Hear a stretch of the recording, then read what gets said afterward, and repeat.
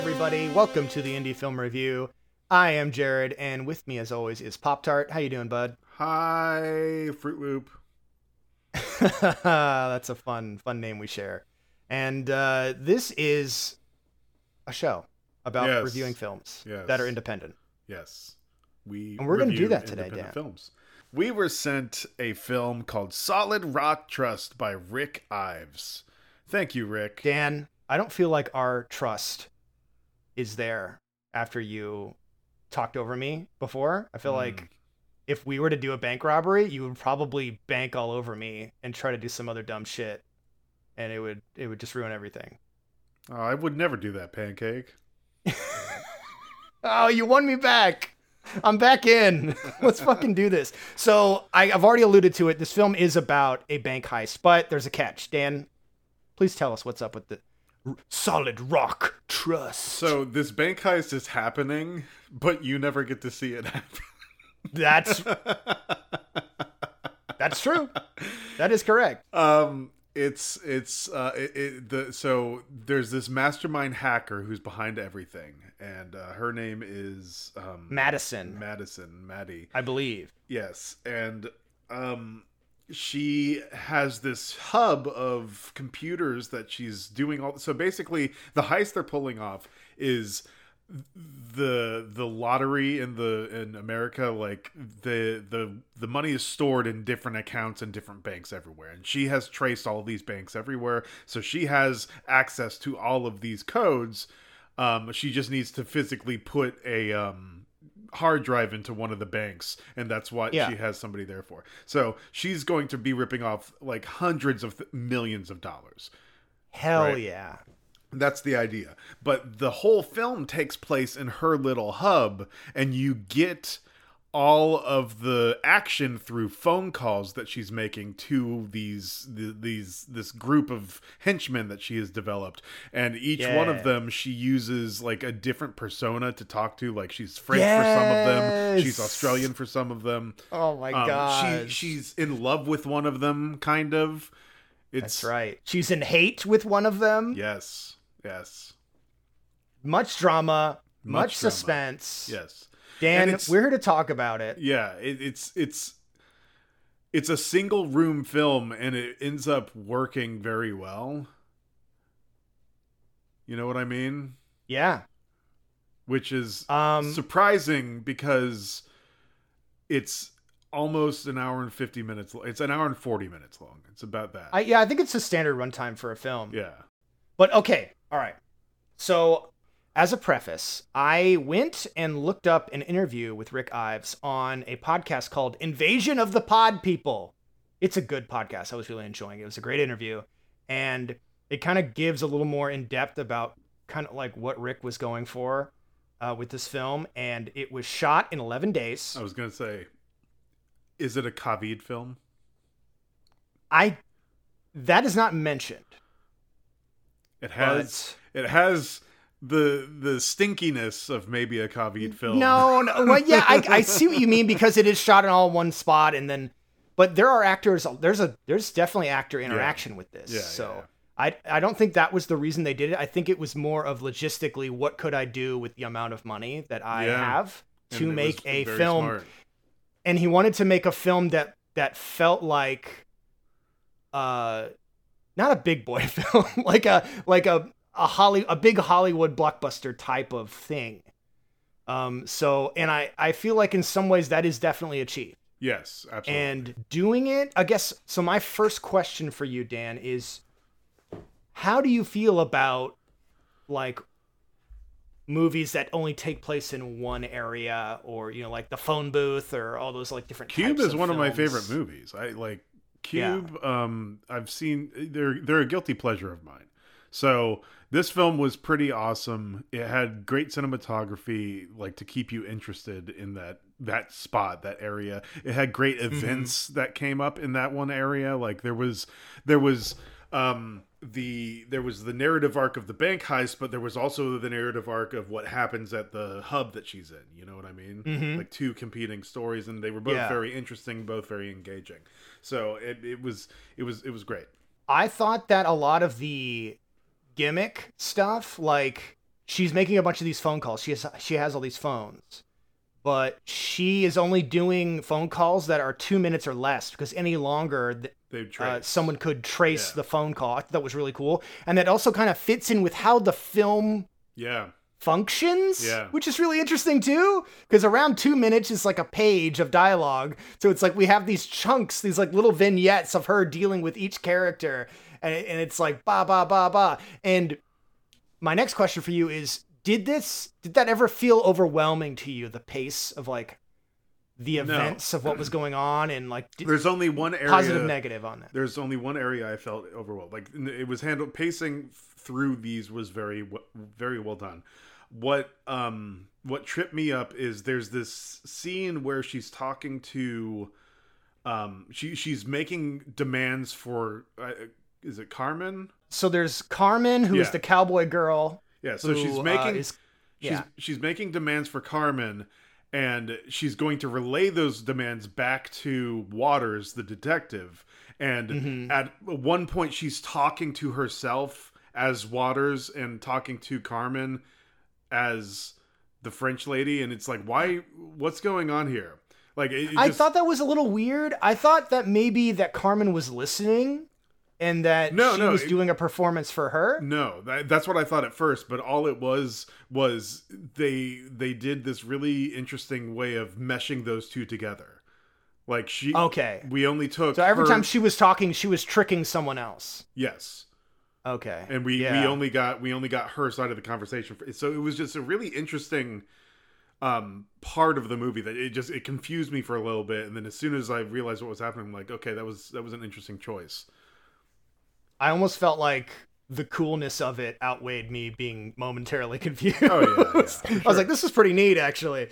And what's fun about this film is there's a lot of different things like that are going to keep you interested, because we have seen films, even I would say recently on this show, where the entire film takes place in a single spot, and it's just like, here's all the camera angles that we can use, bada bada bada. But this movie is doing things, like you said, like these events. I usually call them like gimmicks, and I don't use that in a bad way. I know I say that a lot, and I always give this preface. I like stuff like this. Those are the things that are catching me. They're hooking me into what is going on the screen. And I think this film does a really good job of that. But anyways, Dan, ask me a question. Who has time to answer a phone call in a heist? Yeah. The people doing the heist really answer their phones fast. And I mean, Carmen at one point, This is the scene I'm talking about. Carmen, she answers the phone while she's like firing a gun and screaming at people to get on the floor, and you're like, what's going on? I mean, do they have headsets? I almost wondered, like, why didn't they use like walkie-talkies or something, or something like that? She's not in range, bro. And there's that, and she also doesn't want everyone to be hearing the conversation at once. Yeah. So it's like, what I thought was really cool about this film is every time I had a question about like, why are they doing it this way? The film was like, fuck you. We're going to explain it in like 1 minute. Yeah. And it's going to make perfect sense. And I'm like, dang it. Ooh. Like, I would write notes and be like, the film doesn't make sense. Oh, okay. And I'd cross it out. I'm like, all right, I guess they solved what I was going to complain about. So yeah, it does a really good job in that regard. As far as the phone stuff, it does get a little silly, but with the premise and what's going on, I still found it enjoyable. So, at one point in the film, maybe 30, maybe 25 minutes in, I'm like, this is smart. What they are doing is smart. But if it lasts the entire movie, then I'm not sure if it's going to work. However, I think it does work in the film. So I was a little apprehensive at first whenever I started to realize that it's all in one place. But the theater of the mind that's going on with these phone calls and what you're imagining and like how you get glimpses of it through security cameras, I think it works really well. But my qualm with it is, I guess the question is, did you have that feeling? Well, Buttercup, let me put it to you this way. Okay, I did. Toast. All right, Capri Sun. Listen, I was also a little worried when I was like, ooh, is this the entire film? and I looked, and I looked like an hour in. I'm like, yep, we're still in this garage, because this is where the entire film takes place, in this garage that she's hiding out at, and she's doing her command center stuff where she's coordinating with all the different people of the heist. And I would say I was into it, and then I started to fall off a bit until around the 40-minute mark. So I feel like this film takes... Yeah, because I have a comment about the 40 We'll get to it. We'll get to it in spoilers, but I feel like once we get there, and I feel like for most films, that intrigue and that interesting stuff comes in a little faster. Mm-hmm. But once we start that roller coaster, I was hooked the whole time. I was like, okay. So a lot of that is good buildup that needs to be there. So I don't know necessarily if changes could have been made. Needs is a weird word for me, but okay. So cinematography keeps me interested the entire time. Yes, it is really, really good. Amazing cinematography, so much movement, so many good sound. But like the cinematography is the king of this film, I think. Like there's this one. What? Sorry, they shot this on Reds. Yes. And another tidbit I remember from the podcast is Rick was saying that the most expensive thing about making this was not the equipment, but paying his actors, because he wanted to make sure that the actors got paid. And I thought that was really cool, but I mean, they spent a lot of money paying, and there's a lot of people in this movie too. So I think it's really cool. And then they had like a full crew as well. So you got to pay them. There's this really great, we'll get to it in spoilers, but there's this really great scene. Remind me of the great cinematography scene later on. And Dan, talk about it. How about I remind you right now, motherfucker, because we're going to spoil it. Okay. Dan, his eyes are twitching and his mouth is drooling. He just can't wait to spoil this film. There's this amazing... Wait, hold on. So we're going to spoil Solid Rock Trust. I don't think it's streaming. Let me find out. I think it's on Tubi. Is it on Tubi? So yeah, this film, Dan has confirmed, is on Tubi. Come on. It's fucking free to watch with ads. It's not a big deal. They're super easy to skip. Go check it out. It's definitely worth it to check it out. It was fun. It was intriguing. It held my attention because of the cinematography. Let's spoil it. There's this amazing scene where hacker Maddie, she knows how to like hack into radio signals and listen in on things. And she hacks into the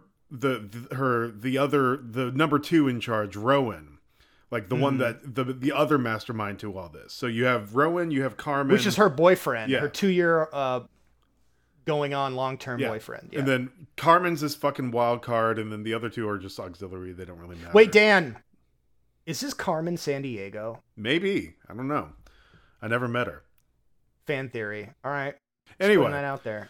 Anyway, this amazing scene is she hacks into the bank audio and she can hear Rowan getting seduced by Carmen, and Rowan is going along with it, and it's like, you know, ASMR banana sounds into the fucking microphone. Okay, all right, I need to comment on this. I need an adult. All right, I really liked this scene with Madison spying on Rowan and Carmen. I thought that was really cool. They already kind of like, Rowan and Maddie weren't trusting each other already, because I guess Maddie had cheated on him earlier, like before the heist. They have some tension going on. She likes to call him Pop-Tart to zero reciprocation, to the point where I'm like, I think you should probably retire that, because I don't think that's really doing anything for him anymore. But yeah, so they're already strained. Let's say maybe they're not on a rock solid trust. Okay, fuck you. I was talking to me. So yeah, we have that great scene. Oh, and then... I get it. It's the title of the movie. Yes. Yeah. Holy shit. I hate myself. Anyways, the kissing sounds have got to go. The kissing sounds. I listen to these movies with headphones on. It was painful. I really didn't like it. And then they play it again later. Yeah. And I have to hear it for a second time. Okay. It was nasty. Hold on. Was it kissing sounds or was it filleting sounds? Choose your own adventure of what the sounds were, man. They were nasty. It was like two slugs just slapping together in the wind. It was like a slug wind chime with a man's tongue. It was horrific. She hangs up the phone on that. Rightly so, or whatever. She hangs up she pauses that audio, and the camera in her moment of like defeat, and she like calls Rowan to like get him out of it. And in her moment of defeat during this phone call, when she's like tearing up, it's just a slow back away, a handheld backwards motion, and it goes so far into a wide shot. You're like, she's feeling as isolated as possible now. It was wonderful. Mm-hmm. So the camera is almost always moving in this garage, and that's why you get this really great intrigue the entire time. However, I will say that this film probably could shave off about 10 minutes and get to the 40-minute mark sooner, because my note about the 40-minute mark was this. I said, we probably could have got to the cop figuring shit out a little sooner than 44 minutes. When he drops that fucking shoe. And you don't fucking know where it comes from. Damn. Yeah, that was 44 minutes in. Because it just makes her, it takes her from being this mastermind to so vulnerable in that moment, and you're like, ooh, this is so good, I love it. Because this police officer, Waters, is it? Yeah. He does a really good job. I think the main character does a really good job too. I'm going to give shout outs, actually. Everyone does a really good job voice acting wise in this film. I enjoyed it. Yeah, acting is top notch. Coco Marshall as Maddie. Coco, yes. And then Willie D. Davis as Detective Waters. He's really good. Hold on. Let me give one more shout out to Dakota Curtis for cinematography. Ooh, hell yeah. Okay, so anywho. And the composer, everybody. Joey Westerlund. Yeah. Oh my God. I think editor, Rick Ives. What a trooper. Super solid effort. Now let's shit on it. So Dan, I'm just kidding. But I do have some things I want to get to. In the beginning of this film, there's a lot of like free camera kind of just, it's almost like camera meandering where the camera's just kind of looking around, establishing what this room is. And she's at her little command center and stuff. She's working away. And she's doing her phone calls, but at one point the camera straight up just like leaves her and it's just looking at shelves and shit while she's talking. And it almost felt like the cameraman got bored. He's like, I'm going to go film. Like, I wanted him to go back. I'm like, go back to the subject. What's happening? So I don't know. Some of that, I feel like it worked. Sometimes it didn't. It really was only those first couple scenes that it was annoying me. And then later on. See, even with like, I like the meandering camera. Like, yeah, I did. I understand the argument you're making, and I probably would be a stickler for it if I was like a simpleton. Like, I'm just kidding. Wow. No, here's the thing. Sometimes it did it. Sometimes it wandered and got away from the subject, and I was fine with it. Other times it just, I don't know why it didn't work for me. No, I see what you mean. Like, I completely understand. There were some, I'm in agreement with you. There were some meandering that didn't necessarily make sense. It didn't add or contribute to the intrigue, but I still appreciated it only because I have such a what's the word I'm looking for? That's not hard on. Appreciation. Not hard on? I have such an appreciation for cinematography. Like, just move the camera and I'll watch it, please. Well, no, I agree. And I feel like this film does such a great job with finding new and unique places to put that goddamn camera to keep you engaged. Do you think there was any other way for them to keep you engaged while still being under budget? You know, because like the other thing I was thinking of is like, she has a camera inside into the bank. Maybe if we could see the actors moving around in the bank, but that would require hiring a bunch more extras, you know, fucking so much coordination. I mean, like that probably would have made the budget go through the roof. So, but anything off the top of your head you could maybe think of to draw attention to There's this really cool combination that they do sometimes, but I would have liked to see more of it. And it's in almost every action film ever. But it's a combination between camera movement, framing, and editing. Mm-hmm. Like the best way I can describe, like Hot Fuzz, or no, yeah, Hot Fuzz and like Shaun of the Dead. These films exaggerate that feeling I'm talking about. Like, I'm gonna lock you in right here. So do more of that. You know what I mean? Oh, okay. I see what you mean. Like, so you like just maybe basically like a using quick zoom into like like, still shot. We're more than just cinematography. It's like it's cinematography, editing, and set are all working in unison for this one quick shot. Mm-hmm. Well, I feel like the director's intent for a lot of it, and I'm pulling this from the podcast too, from what I remember. He talks about how in the beginning of the film, a lot of this was like wide shots pulled away. And then the further and further we get into the film, the more claustrophobic and close everything gets. There's a point where the camera is just orbiting around Maddie. Is awesome. I love it. And it's so fucking good. I was like, this is fantastic. Because it just, you can like feel the anxiety attack that she is having as this entire plan is just falling apart. So yeah, I kind of like the play of the free cam into the static shots and stuff. Yeah. I'm glad it wasn't just one or the other. Yeah, me too. If this was only free cam the whole movie, at first I thought this was going to be a one-shot film because that intro goes for a long time of her just talk. I'm wondering if they did any tricks, like quick edits or hidden edits or whatever, or if they just let it rock for a bit. But yeah, there was a pretty interesting intro of him. That was like when he was like moving around the whole garage. But anyways, Dan, was there any scenes you want to talk about before we get out of here? Let's talk about the scene where the realtor comes in. Oh yeah. So I forget exactly this. I think this is early on when like this happens, but a couple of people start knocking on the door to come into this fucking garage, and she's like, "What the hell?" And you're like, who could this be? And it is a realtor showing this lady this space, I guess maybe to own it for her business or something, but he's like talking to her about it. So she hides. Maddie hides. She's hiding in the rafters, but she has all her fucking cell phones with her. She's like clutching all these phones. And she accidentally leaves one of the phones like on top of this shelf.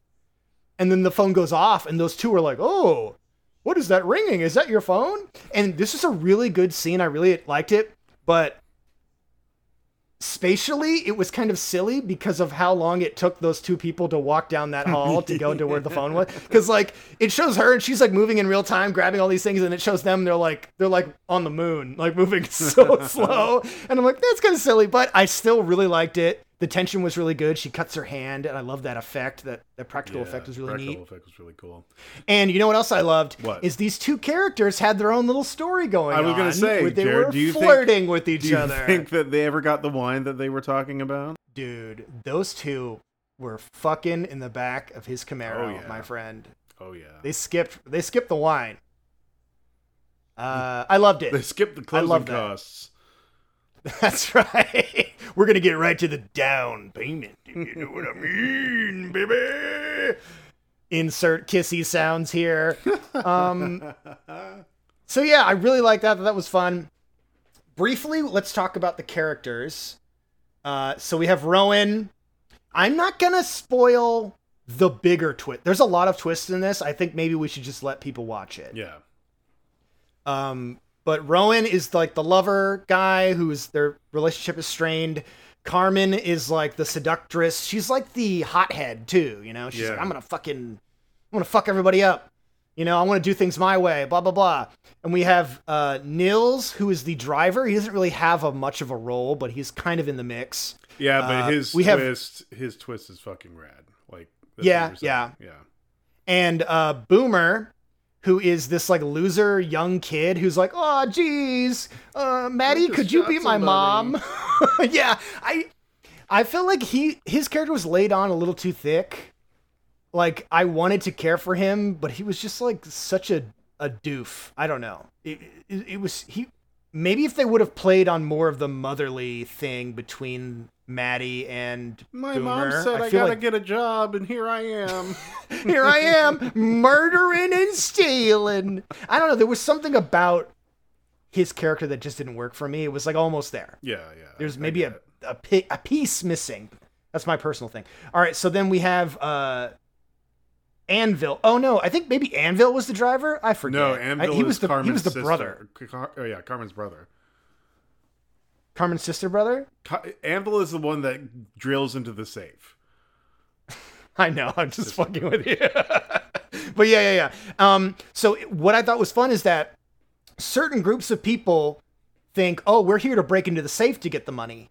And then other people are like, no, we're trying to that's a cover. We're supposed to just fuck that up and pretend like we are. We want to just show the cops that we tried and we failed and we left. So that when we steal the actual digital currency, Bitcoin, if you will, the future is AI, then they won't realize what they've done until weeks and weeks later, hopefully, if they don't like look too hard.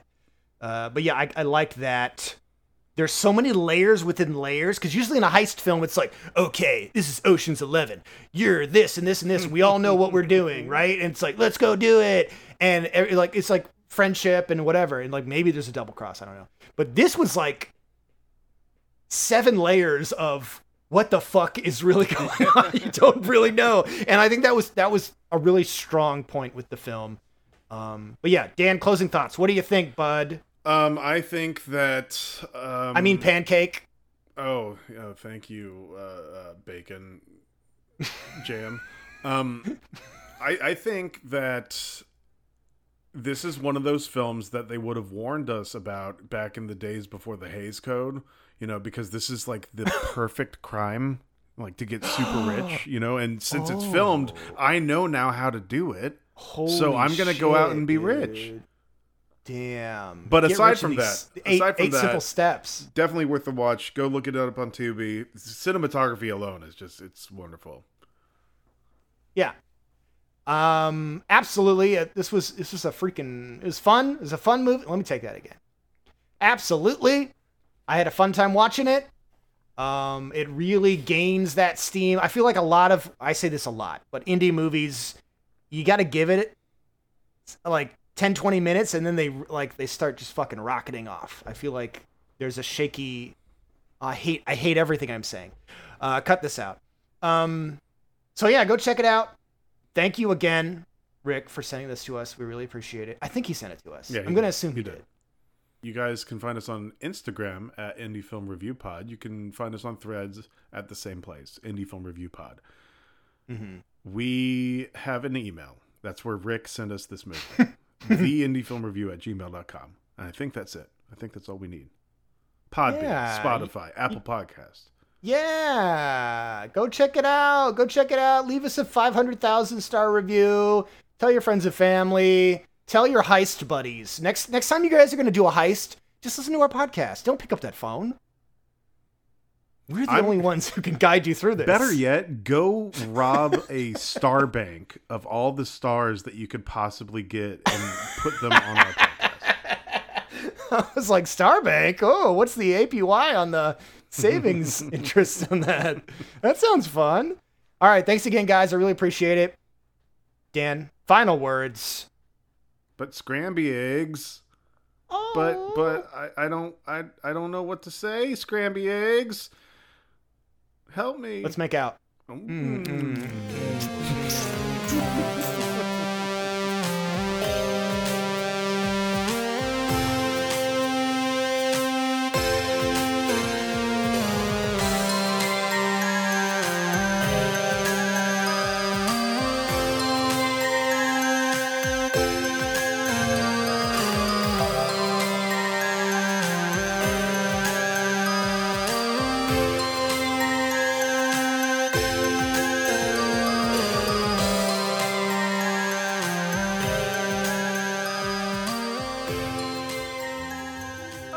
Listen to podcasts, but there are so many out there and it's hard to know what's good.